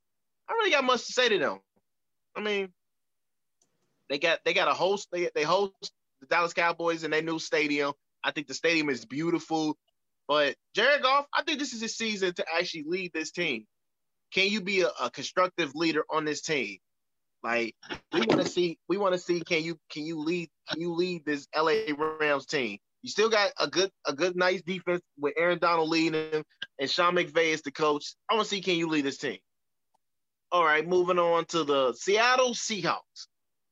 You brought in Jamal Adams in the trade. You traded 2 first-round picks. You still got one of the third highest paid quarterback in Russell Wilson on your team to lead your team. And you got a nice skilled players in Tyler. Excuse me. You all right? Yeah, my phone dropped. I like right? DK Metcalf. I like Chris Carson. I even like Greg Olsen on that Seattle Seahawks team. I think right there, that addition right there is going to help that Seahawks team get better. You still got your captain leader, Bobby Wagner on the defensive side that's still leading the pack, and he's going to do this. Like, this is right here. Like, he's leading that team. He is definitely leading the team. And I can't forget about the San Francisco 49ers. The 49ers right here. This is Kyle Shanahan's and Jimmy Garoppolo moment to lead this team. There hasn't been no a team that lost the Super Bowl and go back to the Super Bowl. It's actually been like 3 teams that done it before. I want to see what Jimmy Garoppolo's gonna bring to the table. Now your old friend Christian Bradley, he said Jimmy Garoppolo is going to be a top 5 quarterback in the NFL, and he's going to win the NFL MVP. That right there is a huge expectation for Jimmy Garoppolo. You got a reliable defense that still is going to be okay stopping plays, but can Jimmy Garoppolo make plays and be the quarterback that they're paying him? Like that right there is more important. What about you, Trey? All right, let's start off with the Arizona Cardinals. I like the fact that the Arizona Cardinals brought in DeAndre Hopkins and teamed him up with Larry Fitzgerald. Larry Fitzgerald is the only player that I've ever saw that has defeated Father Time. Larry Fitzgerald is still playing at a high level as a receiver for the Arizona Cardinals. I still believe that he can contribute for this Arizona Cardinals offense. I like Kyler Murray, Clarence. I really do. I think Kyler Murray has a promising future ahead of him. I like Kyler Murray when he played at Oklahoma. He passed the eye test for me. Like when I watch quarterbacks, I always watch to see if they can handle the pressure that comes with being a quarterback. Can they go through their progressions and read the defense to make the right play? Kyler Murray had some promise last year, in his first season. He had 20 touchdowns, 12 interceptions. And I like Kyler Murray as a future young quarterback in the NFL. I think this year he's going to take some strides. My questions about the Arizona Cardinals is about their head coach, Cliff Kingsbury. I'm not sure Cliff Kingsbury is a coach in the NFL that could lead your team to a playoff berth. I got my questions about Cliff Kingsbury. I really didn't like him getting the job to begin with because he didn't even have a winning record at the collegiate level, So I got my questions about Cliff Kingsbury overall. I like Kyler Murray, though. And again, I like them bringing in DeAndre Hopkins, and I like the fact that they gave DeAndre Hopkins a new contract. I think it was 2 years, $54.5 million. So I like the fact that they showed DeAndre Hopkins love immediately once he got brought in, via trade from the Houston Texans. They showed DeAndre Hopkins that he's worth the money that they're paying him. When it comes to the Seattle Seahawks, they traded for Jamal Adams. I think Jamal Adams is going to help their secondary, and I think they're going to be much improved in that area. This team has been led by Russell Wilson, and he's basically carried this team the last 3 or 4 years since LOB diminished. It's been all about Russell Wilson. They need to start getting some help for Russell Wilson. Russell Wilson has carried the Seattle Seahawks, literally. I mean, without Russell Wilson, I think this team would be picking top 5 in the NFL draft. Pete Carroll, put some nice pieces around Russell Wilson so Russell Wilson can succeed for the Seattle Seahawks. But I like Jamal Adams. Them bringing him in. We're going to see offensively if DK Metcalf can elevate this year and become a nice, reliable receiver for Russell Wilson. We're going to see what happens with the Seattle Seahawks. I think last year them getting to the playoffs and getting to the NFC divisional round was an overachievement. I think Russell Wilson carried them last year. We'll see what happens this year with them. Let's talk about the Rams for a second. I think the Rams, now that they moved on from Todd Gurley, I think that's going to help this team. I think that was a breakup that needed to happen. I think Todd Gurley needed to separate himself from the Rams, and I think the Rams, they need to move on from Todd Gurley as well. So I think because of that, this team this year is going to play more loose and more free. Last year, in a down year, they still went 9-7. That wasn't necessarily a terrible year last year for the Rams. They just didn't make the playoffs. Yeah, but yeah, I think they're going to be a team that's going to be contending in the NFC West this year. I think they have a shot at making the playoffs. I don't like Jared Goff. I told you Jared Goff isn't very, very good to me. But I do like Sean McVay as the head coach. Defensively, you still have Aaron Donald, the best defensive player we have in the NFL. So we know Aaron Donald's going to make plays for that Rams defense. So I think the Rams will compete for a playoff spot this year. When it comes to the San Francisco 49ers, I am in no position to ever disrespect the 49ers. The way they beat my Packers last year in the regular season and in the NFC Championship game, I will never throw dirt on that 49ers team. So I think the 49ers, they'll be competing as well in the NFC West. They have one of the best defenses we have in the NFL, and Jimmy Garoppolo has to prove that he can make plays in clutch moments. That's what it comes down to for the 49ers. Last year in the Super Bowl, they had an opportunity to win the Super Bowl over Patrick Mahomes and the Chiefs. All Jimmy Garoppolo had to do was complete that pass to Emmanuel Sanders on that last possession for the 49ers. And we're having a completely different conversation right now heading into this season. It didn't happen. I want to see if Jimmy Garoppolo can be consistent for the 49ers and Shanahan. That's my overall expectations for each team in this division. We watching Jimmy G, man. We got to watch Jimmy G, man, because he's expected a lot. Who wins this division? See, this is a tough one right here. I believe this is another 3-team race if the Cardinals can get on track. But to be on the safe side, I'm picking the Seattle Seahawks winning this division because I think once you bring in Jamal Adams, it helped clear up your safety problem, your strong safety problem, and you can go back playing your football that you was with Chris Carson running the ball and Russell Wilson leading, and now the defense got another vocal leader on that defensive side. I think the Seahawks can sneak their way into the NFC West division. I like the Seahawks too. I think the Seahawks will win the NFC West.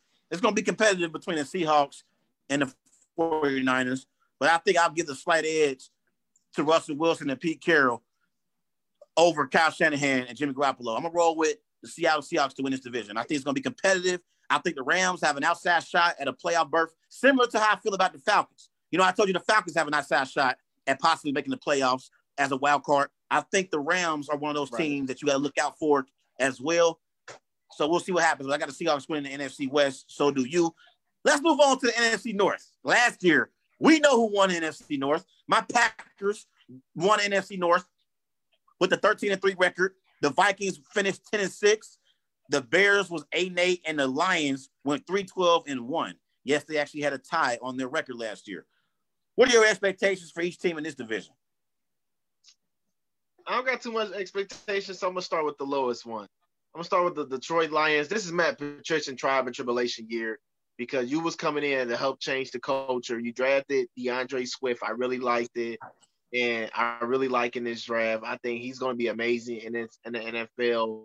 But Matt Patricia, his coaching style, it has to fill in for this team. This team full with talent. Matthew Stafford, before he got injured, he was actually leading the NFL in touchdowns and completions and yards per play.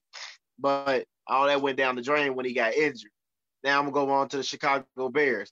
They still dealing with that quarterback situation, but they named Mitchell Trubisky the starter. I'm not so sure if he can literally can be the starter all season long because he had problems of moving the ball downfield and stopping them from getting big plays done. It been times that they have a big play, then he'd go ghost the next possession. So right there, it's basically a toss-up which quarterback is the best in that situation. but their defense is still phenomenal with Khalil Mack. And I like the pieces that they still have on their team, and they go still be a good defensive team. But that Chicago offense, and they need to find a solution at the quarterback position. Now I'm gonna get on the Minnesota Vikings. You trade away Stephon Diggs, you drafted Jordan Jefferson. I think it's gonna be amazing for Kirk Cousins this year because he's got good route running ability and he got frontier speed. But Alan Thielen, I got him on my fantasy. I think he's going to impact the receiving more because he used to playing with Kirk Cousins and he caught a lot of passes from him. So I think he's going to be a reliable target, but Jefferson is going to be the fun target. He's going to be the fun target for Kirk Cousins, but Adam Thielen is going to be the main target and for Kirk Cousins. And their defense, they're going to be real solid, even though they're missing Danielle Hunter on the defensive side. That's going to be missing for the first 3 games. I think that's going to impact them more because they brought in Yaga. I can't pronounce his name. He came from Jacksonville, and I think he's going to be. They don't got Everson Griffin no more either. No. His name is Yannick Ngakoue or something like that. He came from Jacksonville. No, I understand. I was just saying they lost Griffin too. You know, Griffin went to the Cowboys. Yeah, he went to the Cowboys, and that was a good one for the Cowboys too. But that right there, you still got a nice defense on the Vikings side, but in order for them to win this division, that defense got to beat a team like the Green Bay Packers, which I'm about to get to right at this minute because I know you a big Die Hard fan. But the Vikings, they got a good offense, and Dalvin Cook too. I like Dalvin Cook on a running back side. I think they're going to be solid, and they need to get a deal done for him because he's been, like, dedicated to this franchise for them, to be honest. Now I'm going to get on the Green Bay Packers. Now, this is Aaron Rodgers' year to show that it's Super Bowl or die this season because he was one play away to making the Super Bowl with not one play, but he was one game away to making the Super Bowl against the San Francisco 49ers, but they end up stopping them, unfortunately. And Aaron Jones has been phenomenal for this team, for that running game. I really like him a lot, and I think they should get a deal done. And Davante Adams, I always give you trouble with Davante Adams, but I do give credit when he's due. He has been one of the best receivers in the NFL with the route running ability, yards after catch, and he's been the only target for Aaron Rodgers, which I'm just so disappointed that they didn't draft no other receiver in his last draft. But Davante Adams has remained the number 1 target, and he forever be the number 1 target until they get a reliable number 2. Now on the defensive side, I like the pass rush in the Williams Bros. Even though they're not brothers, I call them the Williams Bros. But I like what they bring to the table, and the rush defense has to get better. It has to get better. Someone else than Zardarius Williams or the Smith brothers, Zardarius Smith and Preston Smith. Somebody else on that defense has to step up on that defensive side in order for them to make it to a Super Bowl. And that's my prediction on the NFC North. Yes, sir. Okay, let's start off with the Detroit Lions. I know how talented Matthew Stafford is, but I got questions about Matthew Stafford's durability. He can't ever stay healthy. He's similar to Carson Wentz. I see flashes of Matthew Stafford making plays in games. And I say, why can't this guy stay healthy? Why can't he stay healthy for an entire 16-game season? Have we ever saw Matthew Stafford play entire 16 games? Do you remember? I don't remember it. I don't remember it happening. I can't remember it happening. But I believe in Matthew Stafford. I actually think he can play. But he's just never healthy. In order for Matthew Stafford to remain healthy, he has to be durable. And if he's not durable and if he doesn't play, the Detroit Lions are going to be irrelevant. It's just that simple for me. I think Matt Patricia still has questions, about whether or not he's a quality coach. I think there's been some players who've questioned his, coaching, and they say that he doesn't really do a great job of relating to players. I've heard that. So we got to see, we got to look at and see if Matt Patricia can relate to his players and get the best out of them. That's one thing we got to look for this year. When it comes to the Chicago Bears,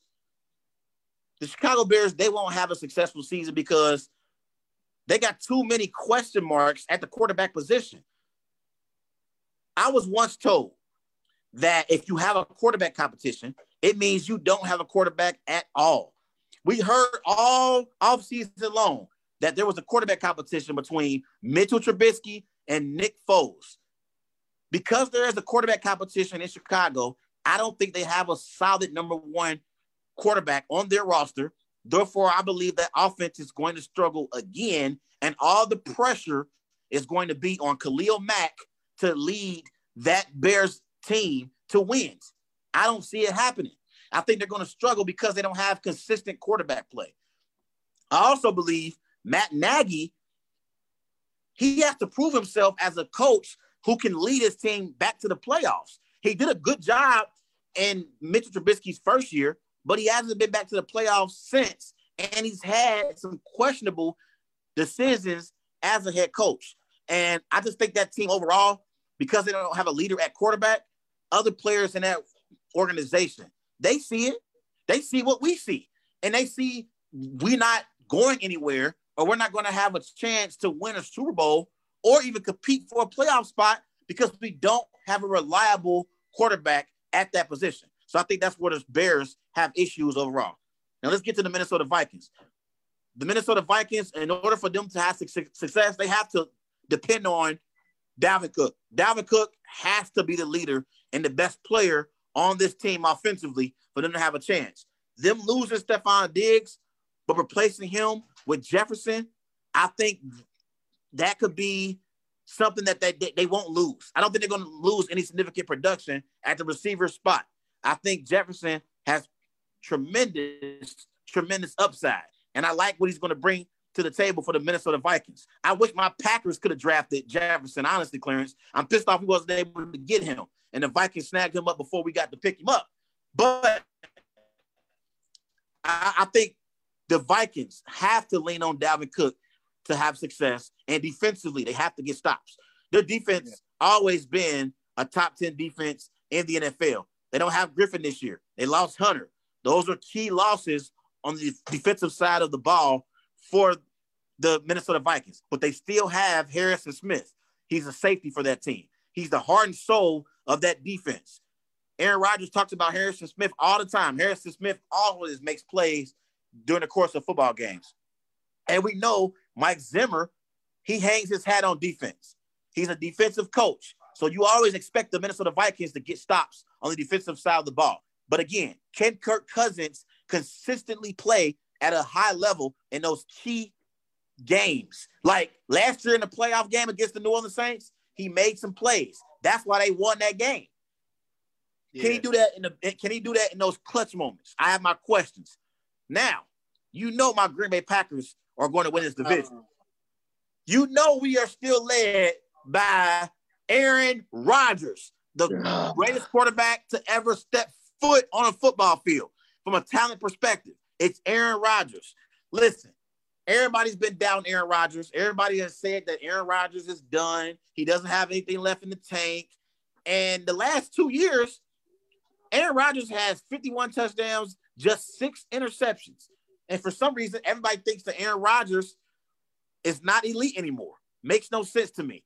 I think this year, Aaron Jones, he showed last year why he should be recognized as a nice player for us, and he should be recognized as a player we can depend on. I think Aaron Jones, he's going to get a lot of carries this season, and we're going to lean on Aaron Jones to get us to the promised land, and that's to the playoffs, and put Aaron Rodgers in a position to get back to a Super Bowl. I think Aaron Rodgers is still going to put up elite numbers, but I think in order for us to win football games at an elite level, I want Aaron Jones to be the leader and statistical leader for our team to make that happen. I know what Aaron Rodgers can do. He's proven. I know Aaron Rodgers can win us football games, but I think in order for us to be the best team that we can be, I think Aaron Jones has to lead the charge. Now, defensively, I love the Smith brothers. Preston Smith and Zadarius Smith, they changed the entire culture last year when we brought them in free agency. They brought a swag to the Green Bay Packers last year, and I like that about the Smith brothers. I expect them to apply pressure on opposing teams' quarterbacks just like they did last year. In the back end, we still got Savage. We still got Adrian Amos. So I like both of those players at the safety positions, for us. Darnell Savage is one of those underrated players in the NFL, Clarence. Remember that name, Darnell Savage. He can hit and he can cover in the secondary. So I like Savage as well. I like, our cornerbacks and Kevin King. I like these guys, man. We got some nice pieces in the secondary. I like Jair too. Yeah, J.R. Alexander, he's nice. He's nice, bro. Like, so I like our secondary as well this season. So I think we're going to win the NFC North. Who do you got winning the division? Technically, yeah, I'm rolling with the Green Bay Packers because Aaron Jones has to be that leader, like you said. And I believe that him also helping leading the pack, it's going to be tough for anyone in the division to stop this Green Bay Packers team. Yeah. We already know what Aaron Rodgers and Devontae Adams going to bring to the table. But Aaron Jones, if he's playing for a contract this year, he has to show them that he's a leader on that team too. I got the Packers. Yeah, and this year, everybody been talking about who is going to step up and be that second receiver for Aaron Rodgers behind Devontae Adams. Keep in mind, we got Allen Lazard. He made some plays last year. He's not a star, but he made some plays last year for Aaron Rodgers. And I think Aaron Rodgers trusts Allen Lazard. We also going to be bringing back Equanius St. Brown. He got injured last year in training camp, so he wasn't able to play last year. So we got some nice pieces at receiver who can step up and be that number 2 receiver that Aaron Rodgers needs. So I got my Packers. You got the Packers as well. We're going to talk about all these NFL divisions throughout the entire season, and we're excited about the NFL season this week starting. But Clarence, it's been a hell of a show. Everybody remember, go and follow Wise Guys on Twitter at WiseGuys_X. Also on Facebook, Wise Guys. And be sure to follow Wise Guys on Instagram with These Guys Know Sports. Clarence, it's been a hell of a show today, bro. We got to get out of here and watch some of this Game 7 between the Celtics and the Raptors. Right now, the Boston Celtics lead. Oh, no, the Raptors lead 22-21 over the Celtics. But one more thing. The Denver Nuggets did beat the Clippers tonight. No! So, yes. So there will be a Game 6 in their best-of-7 series. Denver beat the Clippers 111-105. Surprised me too. But I got to roll, bro. You have a great weekend. I'll see you on Monday. See it. It's the Worldwide Sports Radio Network.